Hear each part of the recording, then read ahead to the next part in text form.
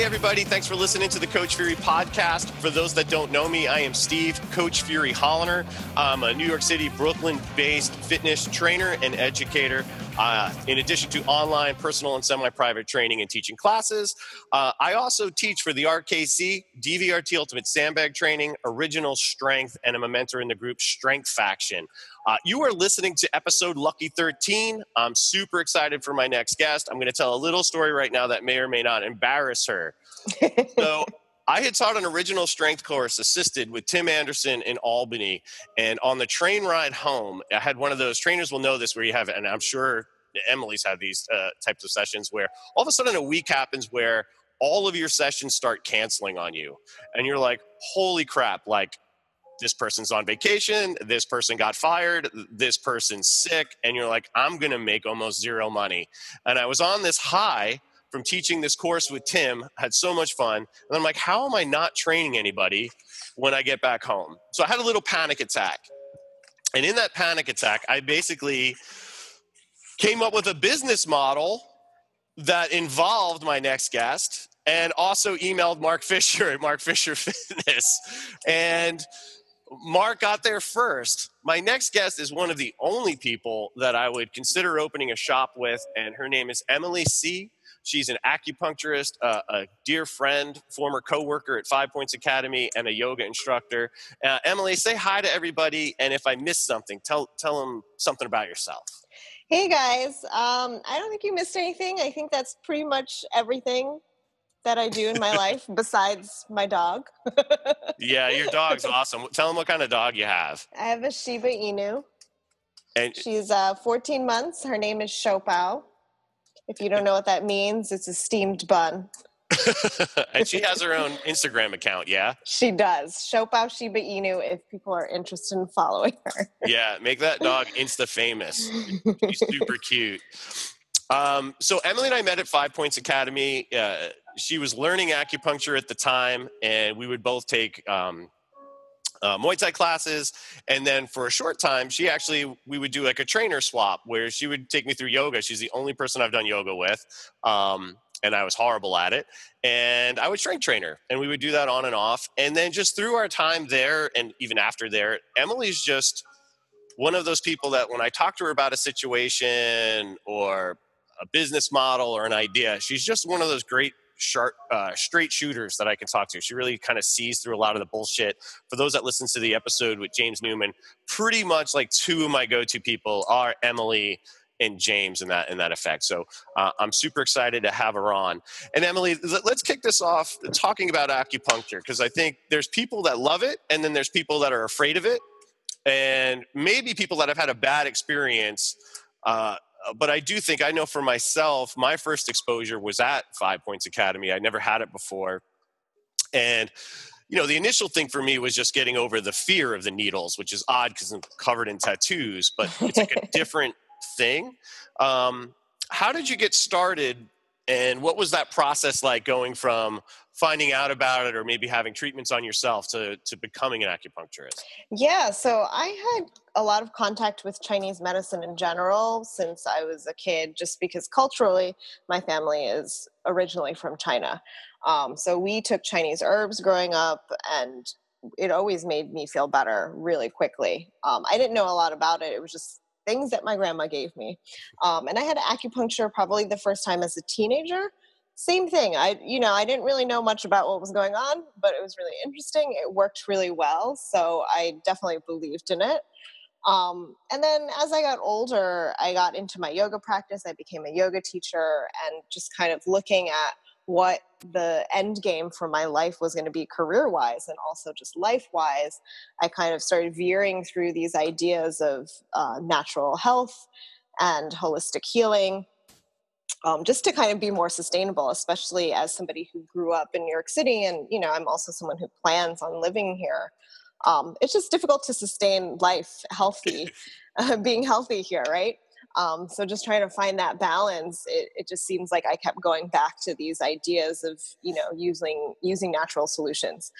So I became really interested in studying Chinese herbs, and through studying martial arts, doing Muay Thai and other types of martial arts, needing acupuncture and having that interest at the same time, it all just kind of came together into the same place. I don't know. I was also seeing Paul, the acupuncturist, my Yeah. acupuncturist at that time. And I started talking to him about learning about herbs, and he's like, "Well, why are you going to just learn about herbs?" He's like, "You should just go to acupuncture school and learn about herbs." And I was like, "Oh, that makes so much more sense." Yeah, Paul was the first person that I had acupuncture with, and it was a big eye opener. Like I owe that guy a lot, not just and I get this sense with you as well. It's not just so much what the needles may or may not be doing. It's Yeah, also like the entire demeanor of the experience. absolutely. I started having. I mean, you helped me with my back trouble on several occasions too, and Paul did a lot as well in the beginning. And even every now and then when I have like a sudden thing, it's if you're not available, I hit up Paul, and if Paul's not Yeah. available, I hit up you. And it's I'm not gonna lie, when I left MFF, like Paul was one of those guys that was like, this is probably a good idea because like you're too stressed. But it's both you and Paul have this demeanor that when you come in, it's like more of a calming thing. And with a Hmm. guy from a nickname of Fury, I find that I need that. But then I also said, I went in thinking like almost like from a chiropractor point of view or a masseuse point of view that like, okay, you Right. stick needles in the body and that just fixes whatever is happening versus the whole bigger picture that both of you present, the checking of the pulse. I know I was always weirded out when Paul would be like, let me see your tongue. Then he'd be like, are you angry? And I'd be like, my nickname's Fury. Of course I'm angry. Um, and when did you see, I guess let's talk about it this way, because I'm sorry to be like sort of going in two directions here, because the surprising thing of acupuncture, aside from what you both brought to the table, is I didn't realize it was for so many things. One of the Hmm. things I've learned from you is it could be used for women going through menopause. It could be certainly used for sports recovery. It could be used for illness. There's so many purposes for it that I had no idea about. Did you start from more of a fitness point of view, or did you start like injury prevention point of view, or did you start more from like is it considered external internal medicine? I'm not even sure how you would. Yeah, so I probably started from a more physical aspect because the first time I got acupuncture as a teenager and my knees were bothering me. So I got my knees Okay. treated. So I thought of it for physical ailments. But then, thinking back to growing up, using herbs for sore throat or using cupping for clearing a fever or acupressure for when I was sick, those ideas were still kind of there in the back of my mind. And as I studied it, realizing that I could use it for stress relief or, digestive problems, cycle issues, all of that stuff. And the thing about it is that when you think of, here we think of acupuncture as acupuncture, and it kind of becomes a little more medical, or sometimes people view it a little more medical. However, we forget that it's part of Chinese medicine. So Mhm. Chinese medicine is just a broader way of looking at it. And in Chinese medicine, you think of health is considered your spiritual health, your emotional health, your work life, your home life. All of these things come into play, as well as your physical body, what's going on inside your organs, what's going on inside your nervous system. So, it's just a larger picture of it, right? So it's not just your back or your shoulder. Right. And the reason why your back or your shoulder maybe is not getting better on your own could be due to stress that's causing your digestion to be not as great. Right. And then if your digestion's not as great or you're not sleeping as well, that's when your body is supposed to be repairing. So therefore, it's not repairing as well. Right. So all of these things are ultimately very connected. And we just forget that they're connected because of the way we live life nowadays, especially in cities. I love that you use the word connected, because I think if you go to different types of physical therapists, and again, I hate to sound like, sometimes I don't want to sound like I'm putting certain types of physical therapists down, but the ones that we tend to deal with tend to be more progressive, where there's in trainer land, there's a fear that if you send someone to a physical therapist, they're going to tell them to stop training, whereas most physical therapists like that are really sort of like staying on top of everything are aware that the last thing people should usually do is stop training that you need to Right. sort of find out, because usually an issue in your knee is probably because there's something going on in a connection somewhere else, whether it's your movement. For people that deal with a lot of pain more and more, even in just, the physical therapy world and even in American medicine, we're finding that like a lot of that pain isn't necessarily due to the source of pain. It's a lot of it is psychological, right? It's the influences of our life on our body. So sometimes when I feel, there's an occasion when people will talk negatively on, Chinese medicine or Eastern medicine. And I think we're just starting to find out that that's all actually true. That how living in New York City is super stressful, right? If I go back into trying to build up a career again, having gone through my divorce, all that stuff, super stressful. So of course my body experienced a breakdown, and that was like some pretty solid back trouble. And I know for a little while back when I was in advertising, I had like severe stomach issues. And like in hindsight now, I'm like, I know that was all stress. And I think that was the surprising point going through acupuncture, and even a greater surprising point as someone that got injured a lot through skateboarding. Just in any type of actually healing of the body, you have to look at the bigger picture, whether it's what your gait and balance doing, what's your posture doing, how stressed out are you, how happy, how angry are you sleeping? All of these things are connected. So I think that's like a really cool part where all of these overlap. So for coaches and enthusiasts that might be listening, please know, like, these are like, if your knee hurts, it's very rare that the knee is the source of the issue. It's usually another part of your connection, because we are all like a series of X's and whatnot, that's causing that to aggravate you. And then your life stress on top of it might be there. One of the things that I found fascinating from you was, aside from the needles, and is also, how you place the herbs and the plasters. Like, I know one of the things that have done wonders for me on certain types of things were like the 701 plasters. And those are our favorite. They're awesome. I used to travel with a tin of that. I sometimes still do, with a tin of that, and be the Reiki guy, just smelling of that, like, whatever it is. Folks, if you're not familiar with what a plaster is, it's kind of like, it's almost like, I'm going to just say it. It's almost like as if you were going to put that tape on, like you were going to get waxed, but it's actually got like herbs and stuff in it. It's what's the popular one? It's like a medicated patch. So oftentimes people will, like, Tiger Balm makes them, or there's ones that you can get. Solanapas, right? Yes. That was Solanapas is a popular one, and you can get them in the drugstore. But the 701 or the Wuyang ones are like the best ones. They have the best herbs in it. They just work. They're just a lot stronger than the ones that you'll get in the drugstore. Yeah. I love that stuff. So in the schooling process, learning how to use and apply this stuff, where does that link up from the use of the plasters and the herbs with the needles? Because the needles things obviously seems like super detail oriented, obviously, as it should be. Right. But so, like, how does that education, does that work at the same time, or do we focus on needles first and then work on the plaster side of it? Right. So, when you think about, Chinese medicine is kind of like the larger picture, and then like acupuncture, herbs, Tui Na, which is the body work or physical manipulation, and Qigong are kind of like the branches of Chinese medicine. Chinese medicine is like the umbrella. So, in its completeness, it's all of those things. We mostly focus on studying acupuncture and Chinese herbs in school. Not everyone studies Chinese herbs, actually.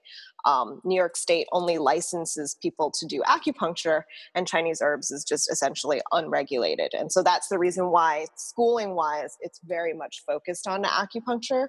And then people get a separate license for massage, which would be like the Tui Na, the body work section of it. So, some people learn a little both at the same time. Some people don't really learn too much about herbs in general. And in terms of things like plasters and topical, like liniments, since you're not taking them internally, most people just kind of learn as they go or kind of on their own about those things.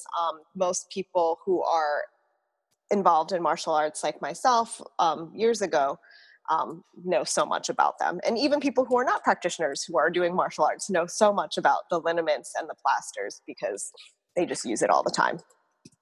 Now, why do you think it is, aside from obviously, the heritage in certain types of martial arts? Like, was acupuncture like across the board in a ton of different martial arts, like whether it's in Thai boxing or out of Japan or out of China? Because it does seem that martial artists are the first to gravitate towards this, and the yoga community seems like. I mean, and there's always a little bit of the hippy dippy type of patchouli crystal folks like that I used to hear about, like in college and stuff. But what is it, that initial draw? Is it just that Asian heritage that brings it Yeah, into martial I arts? think there's definitely part of that, because martial arts, qigong and tai chi are a part of Chinese medicine in Yeah. Chinese culture. So it's definitely, a lot of qigong practitioners will know acupuncture points because it's part of their practice. They know the theory. If they don't know the channels or the meridians exactly or the points exactly, they'll know a lot about the theory because it's ingrained in what they're practicing as well. And then of course the physical injury and how to treat the injuries that they're experiencing and things like that come into play. So in Chinese medicine and in Chinese culture, it's all related. It's all under the same thing. All right, Yeah. cool. For those that might not know, John Duquesne, founder of Dragon Door, now head of the RKC. Basically, Dragon Door started prior to the RKC as based on him delivering information on qigong. Like that's one of his main practices. And at Yeah. the old RKCs during day 3, we would have a morning recharge, and it would be him leading us through a qigong flow. What's from a martial artist perspective, what are the sort of most common things people come to you for? Is there like a top 3 sort of most common issue people are seeing you for? Yeah. Lower back pain is across the board, whether in martial arts or not, the most common thing. New York City brings about a lot of neck and shoulder pain that kind of come together across the board, whether they're doing martial arts or not. And then with martial arts, you'll see both of those. Rotator cuff injuries, so any type of like kind of shoulder situation is something pretty common. And then with the lower back, you'll see a lot of hip stuff, hip injuries and hip pain, piriformis syndrome, sciatica, that type of thing.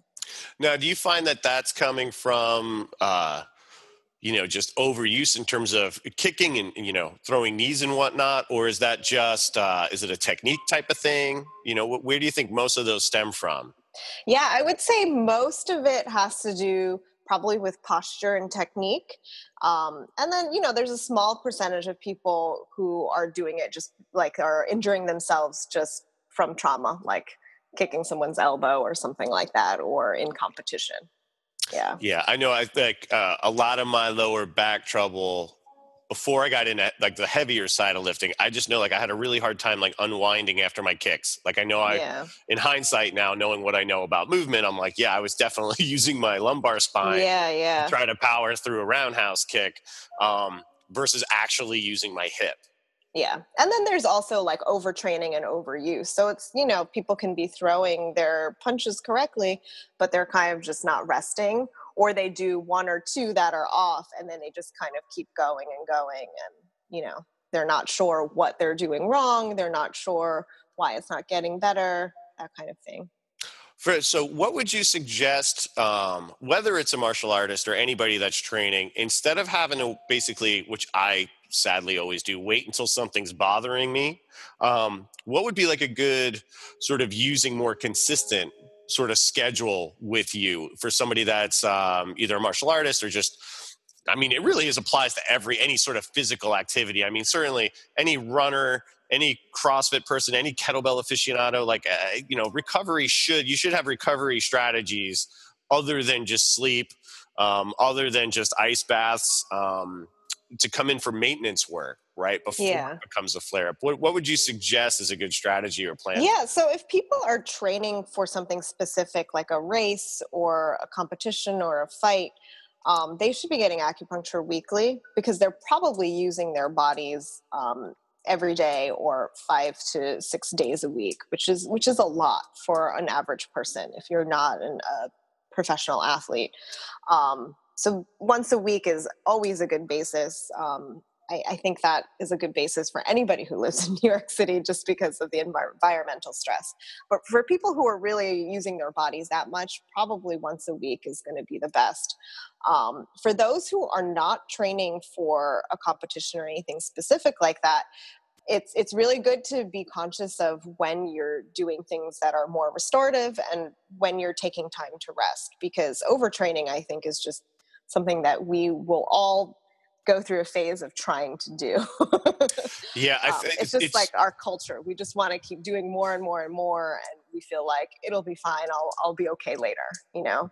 it's more fun to bust your ass training than it Right. is to, you know, try to spend some time in the restorative side of that. And, Right.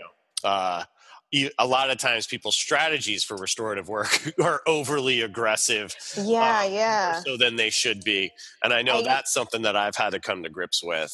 a lot of people think, oh, if I just take a yoga class, that means I'm being restorative, right? If it's not a restorative yoga class, it's probably not necessarily being restorative. A lot of the yoga classes out there right now, especially like hot yoga classes, or, they're very cardio based, they're pretty strenuous.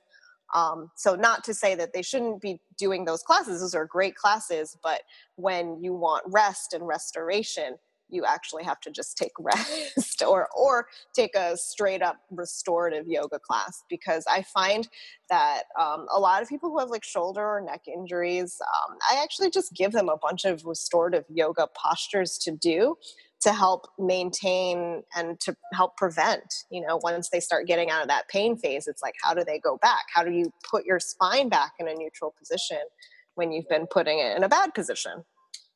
Yeah, I mean, Yeah. especially I'd say like if for anybody listening, if you're thinking about a fighter's stance, which is extremely asymmetrical and one side heavily dominant, you know, there are certain postural things and asymmetries that develop on a strength level that things like yoga and acupuncture will help sort out to sort of and strength training to get you out of that. And in some of the populations that Emily's talking about, aside from just the day-to-day stress or sitting at a desk for 12 hours a day or 9 hours a day, is, martial artists generally, especially, one of the great things at 5 Points Academy where we met is they have a big fight team. And that Hmm. means like they're doing road work, they're doing strength work, they're doing their Muay Thai practice, they're doing extra bag work. There is a lot going on in addition to just actually the martial arts. There's like hours and Yeah. hours of training going on with that, in addition to starting to like heavily monitor what you're eating and what you're drinking, because you're going to have to make weight on that. And it is a grind, and it's like something I've never really done. I've cut weight for some strength tests at some certs and stuff, but I was always sort of blown away by the discipline of the folks over there. Yeah. um, how does that help with have you found that the acupuncture helps with the weight cutting in any way? I've never even thought to ask that, or recovery from that. Yeah, it definitely helps with in general kind of like managing weight, because acupuncture is going to help you with cravings. It's going to help you um, essentially get your body to digest food better, right? So if you're not digesting well, you're probably holding on to a lot of excess fluid, toxins. You are probably not absorbing the proper nutrients. And so maybe if you're not absorbing properly, your body's craving more stuff, right? So it's this idea, once the whole body's or the whole digestive system is in better balance, you will actually not crave weird things. You'll kind of want to eat normal amounts of food. Your body won't hold on to stuff. The whole thing will work more smoothly, and that in itself will help with the weight cut. Yeah, I know there's a certain type of like post session bliss you feel after an acupuncture session. There's this myth when you go for a massage that it's going to be like so relaxing, and then you go to an actual like good masseuse, sports masseuse, and it's like it's worse than any image of needles going into your body could ever be. Like, it's just, the most painful thing. In acupuncture, I found, especially if I think about that first time, the biggest thing I had to get over was not the fear of the needles. I got actually a little claustrophobic for a moment, thinking about Hmm. like, if you've ever seen those Final Destination movies where they cheat death and then death finds some rando way to catch up with them. I always had this like two fears, that I was going to get like a gnarly itch, or that somehow I was going to fall off the table. So if the needles were on my back, I would Yeah. fall off the table onto my back, and that would be it. But folks, like, it's super relaxing. Actually, it's one of the few times that once the needles are in, you generally get left alone for a while. That you sort of know and feel you're doing something right for your body, and in that you can find like this mental peace that you don't normally find in a massage or in a chiropractor session. I'm saying everything serves purposes, but it's a totally different feel when you're done with that and that comfort level. And again, it goes in with the whole ambiance and that you set up in the room with it too, that I've found coming out of acupuncture has a more longer term effect. Whereas I know I've had massages that like, I feel great. And then I put my backpack on because I've been working all day, and then I hop on the subway and I can't get, it's a crowded subway and I start getting stressed, and I feel like I just eradicated everything from the masseuse. I found I don't lose that sort of great feeling. Mm-hmm. Certainly not immediately, but even just on certain, like, a number of days to weeks atmosphere. Yeah. Do you find that to be true? Oh yeah, definitely. I mean, the great thing about acupuncture is that, for me, what I want my patients to learn or to feel is that they learn something about themselves. It's that, going back to that idea of connections, sometimes it's not even something that you can verbalize what you learn about yourself, right? Like, how much time do we spend with ourselves, really? So it's that idea that your body starts finding these connections with itself, whether it's through the acupuncture channels, whether it's like feeling the injury or the place that felt kind of like stuck, moving out. You just learn something nonverbal, and it's really similar to when in a yoga class, when you're in shavasana at the end of the practice, you're just laying there on the yoga mat. You're just laying there by yourself in the room on the table, right? In an acupuncture session. And it's really about processing. It's your body's processing, whether it's something mental. Sometimes it is something mental, right? You kind of like get up and you're like, oh, you think of all these like creative things. I see that a lot with patients. And that happens to me when I take a yoga class. At the end of shavasana, I like have all these ideas for some reason, right? So sometimes it's mental, sometimes it's spiritual, sometimes it's physical. Like you feel the energy moving around your body and connecting. Nice. I think that's a really important part. And when you get a massage, the massage therapist is with you the whole time. With acupuncture, you get that time away to allow yourself to be you, which is a big part of the healing process, is trying to kind of reconcile who you are in the world and all the little worlds that you live in, and who you are at the very core of yourself, and how do you reconcile all of those different things. I know it's one of those rare moments where, again, I tend to be coming in when I have like, I'll be like, my shoulder blade hurts or my back hurts. Emily, when can you see me? Right. The folks, that's like basically how I reach out to her when it's time. And Emily and I see each other every week, not for sessions, but for business and to catch up. And I know it's one of the rare things where you can go in feeling hurt and stressed out about it, especially as a trainer, because you're like, shit, like if my back's bumming, it's like, this is going to suck for a work week. And then get so relaxed pretty quickly that you fall asleep within like 5 minutes of the needles being in. Like, it just really is your head goes into a different spot once you get that comfort level of this is happening if it's your first time. Like, I don't have any of those worries whatsoever anymore. Like, basically 10 minutes into the first session I ever had, I was like, I'm just a sort of a believer. And then afterwards, feeling the results more long-term, especially with more consistent practice that I used to do back in the day. It just felt great. It's like helps to take some of the brakes off the body and the mind, as opposed to just sort of treating a source of pain. Mm-hmm. Let's talk about the yoga side of things. Actually, before we go to the yoga, what would you think is like one of the biggest misconceptions of acupuncture? Like, someone's coming in, doesn't know you, like someone reaching out for you for a session. What do you think is the biggest misconception? I actually think there are two, and they're kind of like opposites of each other. So some people walk in and they think that acupuncture is this very medical thing. They're like, my back hurts, you put the things in my back and that's what's getting treated. And they don't think of it as an energetic process. Like they don't think that it can help them with the stress part, the emotions. They can't, that it helps with even treating trauma or sadness, depression. And then the other misconception is that acupuncture is this weird mystical thing, right? So they're like opposites, right? Either people think it's like very medical or they think it's like a weird mystical thing.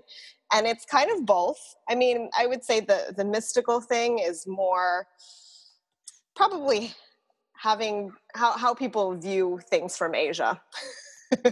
We won't go too into that, but it's like Doctor Strange or Kunlun. Yeah, like we won't go Iron into Fist. that part, but it has roots in this idea of Orientalism. But ultimately, it's Chinese medicine. It's still medicine, and it's still science-based, even though it's Chinese science-based, right? So sometimes people like view that as like it's not real because it's Chinese and we live in the West.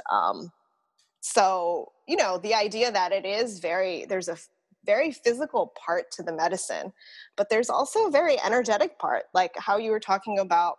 And I feel this too when I go see Paul, is that there's just like you walk into his space and it's like a vacuum, right? You like totally forgot that you just got off the crazy street. And it's an experience in the space, right? So it's not just the actual treatment of the needles going into your skin. That's not just where the healing happens. It happens in the relationship between the practitioner and the patient, and it happens in the room. The energy kind of comes off the body. It comes off of my body as the practitioner into the patient's, and they interact. So that's a really huge part of the medicine that sometimes people miss because they are afraid of mysticism or whatever you want to call it, or they don't want to think about spirituality and energy.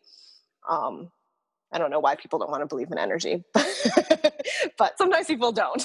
Well, hey, is there ever the opposite side of that where someone comes in so far on the other end of the spectrum where they expect to actually like levitate after a session, where like they're just so into the idea of the mysticism and the background in it? Like, is it ever counterproductive to over believe in that? Yeah, I mean, sometimes, and it's interesting because it's sometimes the people who are like total non-believers who want it to be magical because they have this pain and they just want it to go away like really quickly in a magical type of way. And that's interesting too. And the part about it is that it's difficult because, sometimes when the healing process is really quick, it feels like that, but it's really not. It's really not magical. And what I try to teach people is that acupuncture is all about your immune system and your natural ability to thrive as a human being and also as whoever you are as a person. And the acupuncture just helps you do that. So the magic is actually in the body. It's science, it's physiology, it's biology. The magic is within you. The acupuncture just kind of helps it work better, right? I'm glad you broke it out that way. I was actually going to ask you to like sort of describe acupuncture for those. I think everybody, what I would hope that comes out of this, aside from people getting to know you, is like a grander view of what acupuncture is, as opposed to someone putting needles in a body. Yeah. Right. I mean, sometimes, people, they look for the quick fix, and every once in a blue moon, it can be a quick fix, but it's a lot about you as the patient. Like, how much are you able to thrive on your own? Right. And sometimes in the beginning, it's not a lot. You need to come in and you need to have the acupuncturist do things for you. And then at some point, you start to feel better and you pick yourself up and you start to thrive on your own. And it becomes, that's why it's a relationship. The whole journey is a relationship, I love the that. Healing, yeah, the healing occurs in relationship. And you feel that differently per se than like a normal doctor visit as well. Like, even if you get to know your person sometimes, it feels more of a service than a relationship. And that idea helps a lot. Also, the trust factor, like it's a totally different thing. Yeah. And I don't want to knock Western medicine at all, because it ends up being cultural, like the way medical doctors have to kind of run and how they work. It becomes the culture of the medicine. Right. And Yeah. so it's not that they're like not listening to you or not doing their jobs, but there are certain other things that are just in play, and the reason why they work the way they do. And for Awesome. us, it's a little looser, because acupuncture is not, or Chinese medicine is not as, doesn't have as strong roots in the US, Yeah. Well said. but it's starting to, which is great. Yeah, it definitely seems to. I know when I'm over at Catalyst, I'm seeing, more and more people studying for it. Mhm. Um, I definitely see an uptick in the belief and use of it. Um, Probably in that order, because people are trying to learn how to use it more appropriately, because they've, through their own treatments, have found a Mhm. belief in it. And Yeah. something certainly that like fascinates me. Again, which is I'm stoked to have you on here. And it's funny, you're talking about environment. I can lightly hear the music in the background of your office. Like, I know it's not your office, and it almost sounds like the old Incredible Hulk TV show music, like dun, Is dun, dun, it? dun. It's not. It's all cool. Leave it on. But I'm like, it's reminding me of the Incredible Hulk TV show. Um, Now let's go on to the yoga practice for a moment, because one of the sayings that I hear a lot, and I sometimes say this, is that most strength people that focus more on strength could use more yoga in their lives. And a lot of the times, you get a lot of hypermobile yoga practitioners, instructors from hours of being in positions that have created some laxity in the joint, the Mhm. soft tissue in the joints, that could use some strength training. What are your thoughts in terms of how those should interact with each other? Since nobody's going to come to me for yoga. Like, Yeah. I think it should just be a conscious practice, in that, like, I mean, I definitely do a lot more yoga than strength training, but the yoga practice that I've kind of, or whatever has become my yoga practice nowadays, is a lot more about making myself stronger, but not in a weightlifting kind of stronger yeah, way, but just like stronger to hold up my body and my posture properly. And the idea too that I kind of think about with yoga and with physical exercise is that I want to strengthen my body so that I can lengthen the muscles, right? So if you just do one, if you just strengthen and you just try to stretch and lengthen, you're always going to be missing the other side of it. There always has to be that opposing side. So you should strengthen to lengthen, and also lengthen so that you can strengthen, if that makes sense. Yeah. no, I know what you're saying with that one. With all of the different types of yoga, could you do like I don't, not a thorough description of them, but for someone that's looking like your type, someone that's looking for more of Yeah. a strength based, um, what would be where should they look for that? It's hard to say, because I'm not a well-studied yogi, in that, like, I don't know who the big yogis are, and I have not studied so many different types of yoga. I've kind You're of the had big my yogi on this podcast. Damn it. I just have my own personal journey with it. And that's kind of what I give to my students and what I give in my classes. And, you know, in New York, you see a lot of vinyasa yoga, which can vary because it just means flow. Most of those classes are probably faster paced and a little more like classes where you'll sweat in and you do a lot of like arm balancing, and it's just a faster pace. Whereas Hmm. when I teach way slower. I'm more concerned with joint mobility and also strengthening around that and lengthening the posture in general. When I guess I developed this kind of idea as I taught, because I started realizing that, yeah, I can have people go through these postures really quickly and kind of try to make them look really pretty, but ultimately, like, how do I sustain the body so that we can all keep doing yoga until we're like old, right? Yeah. And that's what I focus on, just kind of maintaining the body and keeping it strong and keeping it healthy. Um, doesn't matter what it looks like, doesn't matter what the pose looks like, doesn't matter if you can balance on do a handstand or do crazy cool looking arm balances. We just want to be strong and be able to sit up and stand up and walk. Yeah, I mean, when we did it together, I remember being incredibly humbled by what you had me going through, both in a level of my own, mobility and flexibility, but also just in like, it's a very different thing when you're in that sort of, it's almost like building postural endurance, right? Like to some degree for the long haul. And it relates a little bit in DVRT Ultimate Sandbag training. One of the things that we'll talk about in certain moves, like a USB Good Morning, is the importance over lower back endurance versus lower back maximal strength. Like what's going to help somebody in their daily life and activities isn't maximal strength of the lower back. It's going to be lower back endurance. Right. And that was one of the things where, though I don't practice yoga so much, I think I get certain aspects of that through the original strength stuff.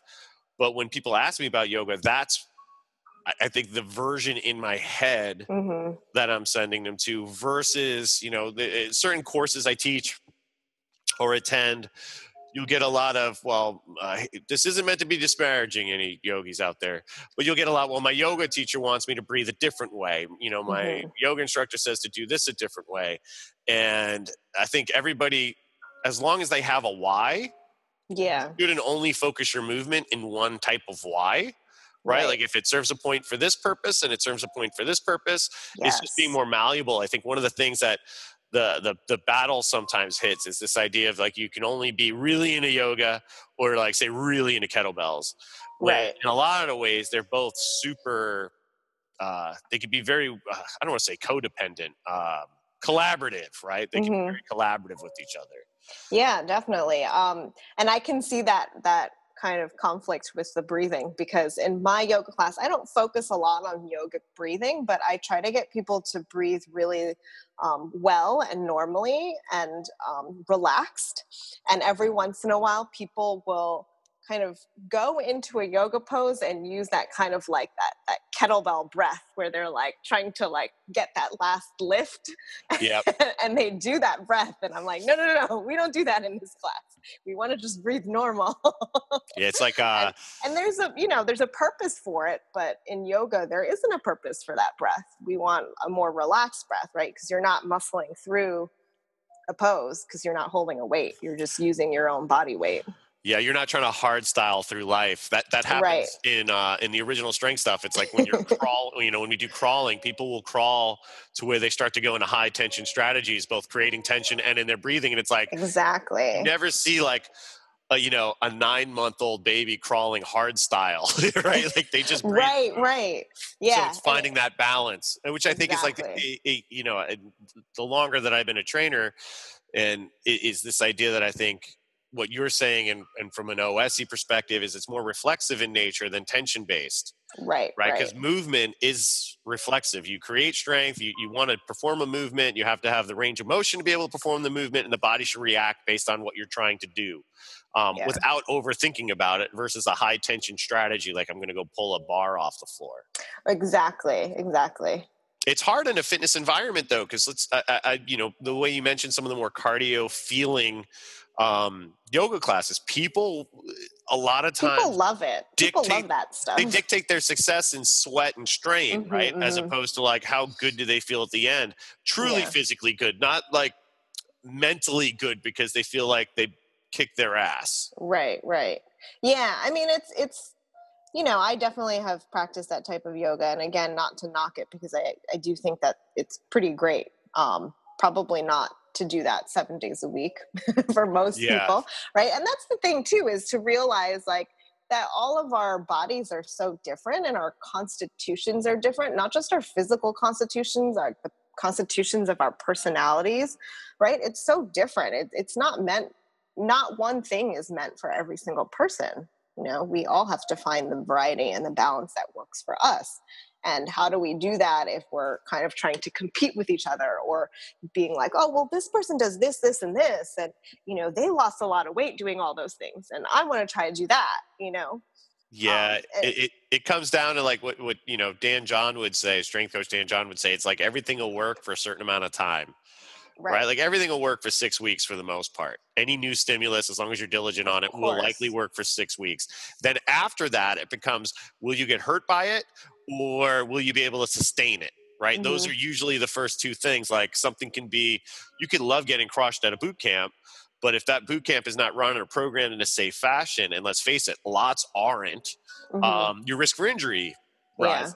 And let's face it, injuries can happen in every type of training Of course. ever, folks. It's like if you do something active, there's a chance, there's always going to be a risk and some sort of a likelihood that something will go slightly off and you can tweak something or get hurt. Like you could also walk out the street, hop in your car and get your soul crushed that way too, right? So it's like we're trying to play the odds on safety and stuff, but it is that feeling of finding the right thing for us versus as an individual versus the right thing for the world.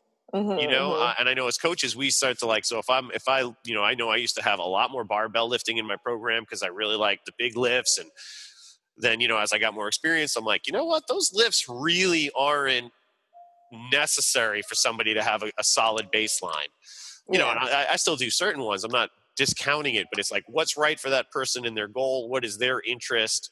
Now, finding that line. And I think yoga tends to, just like kettlebell people can be, and just like CrossFit people can be, it can be culty in that way of like, well, this is what I do. Just like runners too, right? Like runners, it's like we all fly these flags of like, this is the thing. We had a ninja come in for her first sort of orientation, and slightly older woman, and she was like, looking to make some nutrition changes, and somebody very young and new was like, oh, you should go keto. Right? For those that don't know what keto is, it's like high fat, moderate protein, basically zero carbs. So your body starts over time to burn off of fat versus carbs like we normally do. And I'm like, you can't say that necessarily that it worked for you at your age and be with your training history, compared to somebody who is looking at just like actually drinking water and walking more is going to be a really productive step. And it's like removing ourselves from that. So as trainers, it's like, what do we love? As enthusiasts, what's worked for us that we want to spread that glory, where it's like everything will work, but we have to find what's right for the person and also be careful about being the helpful expert. Because that's like a weird line. And I know I try to watch out for that sometimes. I think that it's with every kind of like practice or idea or diet, it all comes back to you as a person. And that's the reason why I love Chinese medicine, is that it is really about considering you as your core being versus you that exists in this world. Right? It's like, okay, I exist in this world, in this society, and I see all these people doing these type of exercises and doing these kinds of diets, but what's right for me? Like how do you compare yourself and how do you check in with yourself? And I think that's a big thing when it comes to like doing the wrong diet or injuring yourself in a boot camp class, right? It's easy to blame the person who told you to do that diet or the class, but ultimately, how much are you not listening to yourself, right? And that's that part of acupuncture where you lay on the table and you listen to yourself. And we don't ever really do that, like it is meditative. It is meditative in a yoga class, when people actually do sit down and fully go into meditation, those are the times when we kind of are with ourselves and we figure out what's intuitive, because there's so many things in modern life that teaches us to not be intuitive. Doesn't that suck? It's so funny how culturally, and it's weird decisions, right? Like it's if you go down the timelines of how certain things, like even just how schools were structured, basically to breed factory workers, like it's a weird thing how so much of what we consider day-to-day common life was not created to really work within what we do right now. And I think that's maybe why, to some end, politically and environmentally, everything is so volatile right now, because we're becoming educated with access to enough information to be like, holy shit. Like I remember Dr. Ed Thomas is this brilliant coach, physical historian is probably a better term. And I was at a course assisting him, and he talked about how the design of desks at schools immediately starts destroying essentially the pelvis and back posture of kids. And it's Yeah. like they weren't designed with any of that in mind. They were designed just to be like, sort of like, here they are, put them there. All the angles are off. And then Yeah. you're like, crap, like I can't get my kids, you know, a better desk just, you know, at the school. And I know right now my daughter has this massive backpack in her school. You know, when we went through, I mean, I'm older than you by a bunch, but you know, there's no 5 subject notebook. There's no Trapper Keeper. Like all their classes, they want individual composition notebooks on tops of the textbook. So her backpack is full of stuff, and there's no locker. Oh, wow. And, you know, some parent, I heard there was a mom saying like, oh, you know, they had the wheelie one. My kid had a wheelie one, but I want her to get strong. I'm like, that's not really strength training. You know, like that's not really what you want, having pulling on your shoulders, on your spine at a young age for like 8 years of your life, you know? And it's those decisions that culturally, I think it's interesting how when we really look back and rethink things, there's a lot going on that is so much deeper because things have become the norm without our awareness or even relevance anymore. Yeah, the one thing I think about the most is how much intuition is kind of lost in our culture is the way we check the weather. How many people just pick up this phone right next to your bed when you get up and you're like, what's the weather? And then you look at the weather app instead of looking out your window. Yeah, right? It's true. Like, is it raining? I can't tell. I'm hating you right now because that's. Let me check my phone to see if it's raining. That's what I do. I'm totally that guy. I'm going to look out the window more often. This has actually gone very quickly. Now, somewhere in one of my apartments post-split, before Kim and I got married, I have one of your Donnie Yen DVDs. No way. I think so. I'm forgetting which one it was, but somewhere I don't think I returned it. What's the wolf one? The wolf one? Wasn't it like a wolf? I'm gonna IMDb it right now. But you know, for those into martial arts movies, Donnie Yen is somebody that is finally getting the glory he deserves from being in Rogue One, right? I'm the Force is with me. And if you were just already into martial arts movies, certainly Ip Man is one of his biggest ones. I believe Once Upon a Time in China 2 or Iron Monkey were my first movies that I've seen him in. And I'm looking up right now. I'm going to find this movie. What'd you give me? Wasn't Legend of the Fist, although that one's awesome. I feel like it was the Legend of the Wolf. It was Legend of the Wolf. Yeah, I don't even remember watching that movie. Somewhere I have it because I think that was it. I could be wrong. Maybe I got that in Chinatown, but I think you gave me that one because I know you gave me one, and I can't remember which one it was. It wasn't Hero or Blade of Kings, but Donnie Yen has been like one of those guys. So that was another reason when like somebody hands me a Donnie Yen movie or a reference, I'm like stoked. What's your favorite martial arts movie of all time? That's a hard question. Favorite of all time? That one is really hard. It's interesting because I don't always view martial arts movies as martial arts movies. I view them as like Chinese movies, which mixes in a lot of other movies that are definitely not martial arts movies. This is true. You know, as of recently, definitely the first Ip Man was a great movie. I love that one. Yeah. Trying to think. A lot of the other ones I think that I've seen are not necessarily called martial arts movies. Hero was a great one. That one came out in the US as well. It was pretty popular here. Yeah, Jet Li. Yeah. Yeah, so did you get to go before they all shut down to a lot of like the actual kung fu movie screenings like that used to be in Chinatown? There used to be a number of theaters in Chinatown that you could actually go see like a double feature at. And no, I never went. They used to show a lot of them kind of in the small theaters in the East Village. Yeah, and they used to do an Asian American film festival, which now I think they still do it in Lincoln Center, but they're not all martial arts movies. Yeah, Cinema Village. I think it was the Cinema Village or the Quad used to do. Mm-hmm. They used to do a lot of them. that I would me and my friend Evan would park out at that. I actually was coming out of film school at that time and tried to get a job with them. It was the one time I met Chow Yun-fat. He was like a special guest. But there used to be a theater on Hester in Bowery called the Music Palace that would play double features, and it was like this massive thing. I think it's a Wyndham Hotel now, which is yeah, I know exactly what you're that place. About. Yeah, and then the Buddhist temple right before the Manhattan around the corner from them used to be a theater as well. And I accidentally saw my first porn in a theater going to see a Sammo Hung Yeonbyu movie. It was a double feature. I couldn't read what was coming up. I got there 10 minutes early before the Sammo Hung movie came in. Hung, no pun intended, it's a guy. He's in Ip Man too. In a bunch of Jackie Chan's greatest movies. But I went in and I sat down and I was like, what am I watching? It's the worst porn ever.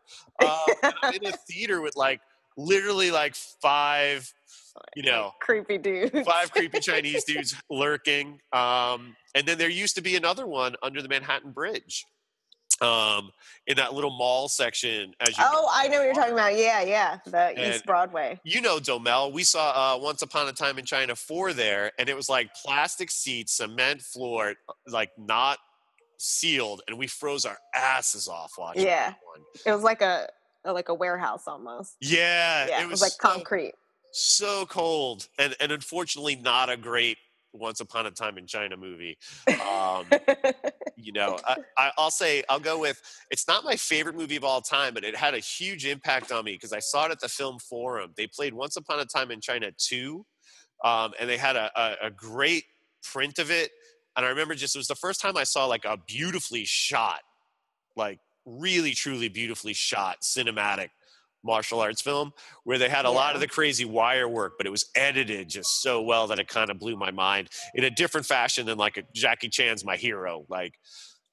Jackie Chan in many ways has had a massive influence on me, but I remember just being blown away by where martial arts and films had come at the time. And it's crazy to think that was 1995. I think that came out in 93. Anyway, go look up your Donnie Yen, Jet Li, Jackie Chan movies now. All right, so we're going to wrap this up. Emily, is there anything, where can the people find you, get information about you, anything coming up, any events or special classes? Let them all know. Yeah, so I'm easily found on social media. I'm Emily Grace Acupuncture on Instagram and on Facebook. I have a Twitter account that I don't really use too much, but you can easily look me up, emilygraceacupuncture.com or Instagram, Emily Grace Acupuncture. Anything coming up? So in January next year, I'm going to start doing these small workshops for women. I'm calling them women's circles. They're really kind of intimate gatherings where we kind of educate each other. They can range from anything about health and wellness, skincare, that type of thing. So they're not really classes, but they're kind of shared spaces. And we will just kind of hang out, learn a little bit from each other, but also kind of network and just connect with other like-minded women. So if people are interested in that, they can definitely get in contact with me. Awesome. And Emily and I, down the line in January as well, we have to iron out the details, are actually going to be offering packages of services together. So you get the strength training with the recovery to help be accountable on both sides. So that's something we're going to do. Stay tuned for info on that. I'm just going to throw this out there. If you're a really cool investor that want to help us open a spot, just hit us up. But you got to be really cool, because if we don't dig you, we're not going to do it. But and you have to like dogs. And you have to like dogs. But Emily and I already sort of have potential systems in place. So if you've got that type of deal and are not an asshole, reach out to us and we'll make that happen. Emily, can you tell the listeners to die mighty? Die mighty. All right. Thank you, everybody. You did it, Emily. That's awesome. All right. Again, this is a really cool one, because Emily is one of when people open businesses, I can't tell you how many countless times I've heard that, there's that one partner that just sucks, so it's 3 people sign up, 2 are cool with each other, 1 sucks. or there's just a clash. And I just love Emily and trust her so much, and value and respect her abilities that she's really like the person out there. So One day out. soon. One day. One day soon. So one day, to help this happen, visit patreon.com/Coach Fury Podcast to make a donation to the Coach Fury Podcast. And that donation may or may not go directly to Emily and I trying to open up a shop. Also, visit CoachFury.com for any information on personal training, online training, anything of that fashion. If you want to host a course, you can find info there. Check out what's coming up. It's kind of crazy. I just put on my erase board, like I've already got something every month coming up, except for April into June right now for next year. It's crazy. And right after this comes out, so folks, you're going to get Emily's episode 13 and episode 14 on the same day, because the following week after you listen to this, I'm going to be in Japan, and last time I was there, the Wi-Fi was not strong enough to potentially upload videos or audio of those files. So stay tuned for that. Are you trying to show me your dog? Yeah. Oh my gosh. It's her ear. Can't see how cute this is by listening to it, so I'm going to paint you a picture. I'm kidding. So folks, thank you for listening. Hold on to the next episode. Either binge listen or wait a week so it doesn't feel like I left you out for a week, but that's why you're getting two on the same day. Thank you, Emily, for coming on. And as always, thanks to the FTW for the metal music. Thanks to Glenn Urieta for the artwork, the awesome drawings, and for Ridge Carpenter for drawing the Die Mighty logo. Stay tuned, keep listening, and I'll tell you all about Japan when I get back. Thanks, everyone. Take care. The Coach Fury Podcast is created, owned, and produced by yours truly, Steve Coach Fury Holliner for Fury Industries, LLC. Music provided by the FTW. Visit the ftw.nyc.com for band, album, tour, and merchandise information. And the artwork is created by Glenn Urieta. Visit glennurieta.com. That's GLENNURIETA. Or on Instagram at Glenn Urieta. Thanks, everyone.